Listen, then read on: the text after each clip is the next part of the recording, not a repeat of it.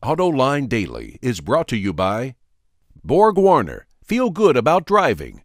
Bridgestone, your journey, our passion.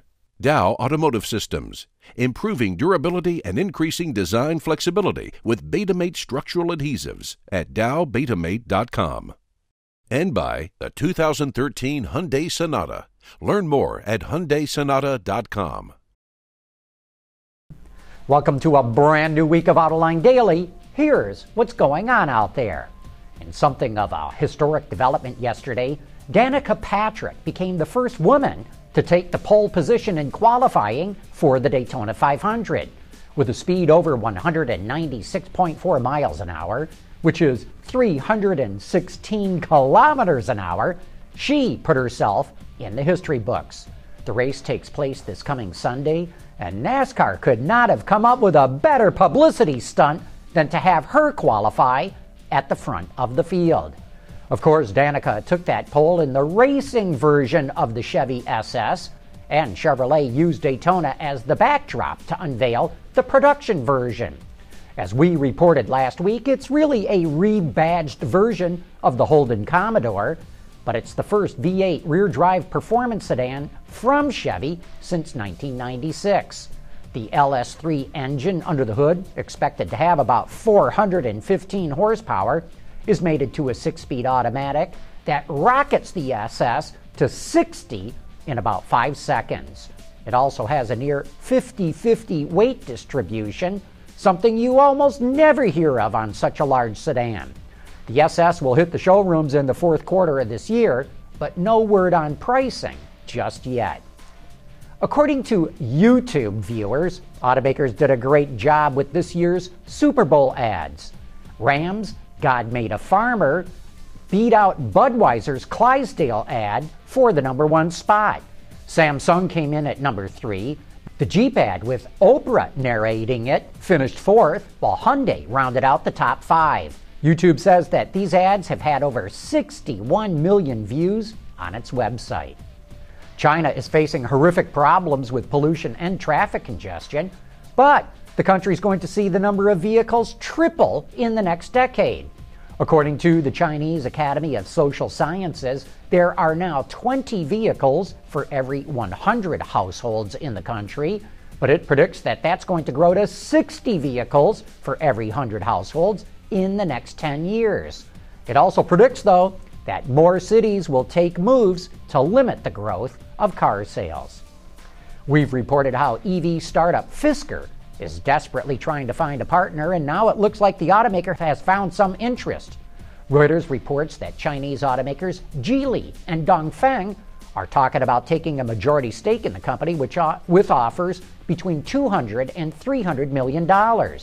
Ironically, Fisker will be the second company that received loans from the U.S. government that ended up being bought by a Chinese company. That's exactly what happened to Fisker's battery supplier, A123.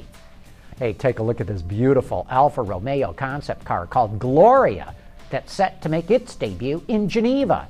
It's actually a student project, specifically by 20 students from the IED Design School with guidance from Alfa's own Style Center. But if you ask me, looks like they did a terrific job. I'm Sean McElroy here in the Arizona desert with Kia's almost nearly new Sorento. That report coming up next. Dow Automotive Systems, driving solutions in automotive, commercial transportation, and aftermarket with innovative products like Betamate structural adhesives. Lighter, stronger, safer. DowBetamate.com. Kia just started production on the mid-cycle refresh of its popular Sorento crossover at its West Georgia plant. 80% of the vehicle is new or re-engineered. Kia engineers have upgraded the Sorento to give it a much more premium feel. With the 2014 Sorento, we're showcasing 3 key facts. Number 1, it's riding on a completely new platform, so it has new front and rear suspension. It's a lot stiffer, and it also improves the ride dynamics, so we've refined it quite a bit. In addition, it's lighter than the outgoing model. The second point is a new engine. We have a new 3.3 liter V6 that's good for 290 horsepower, And the third part that we're showcasing with this vehicle is technology. We have our latest generation Yuvo 2 showcasing in this one and also the new Forte. So those three things. In addition to other technology like the new flex steer option, blind spot detection, and a programmable power liftgate, perhaps the most important aspect of this California designed vehicle is the good old platform. The real beauty of the facelift is a brand new platform underneath. This allowed for additional roominess in the second row and third row, greater leg room, overall interior volume, as well as the ability to retune an all-new suspension. It's a still McPherson strut and multi-link rear, but it allowed our engineers the ability to tune the new suspension for greater ride comfort and NVH. Kia hopes that this refreshed Sorento, which should hit dealerships by February, will help it continue to increase its U.S. market share as it has for 18 consecutive years. From the Arizona desert, I'm Sean McElroy for Autoline Daily. And so that wraps up today's show. Thanks for watching. We hope to see you again here tomorrow.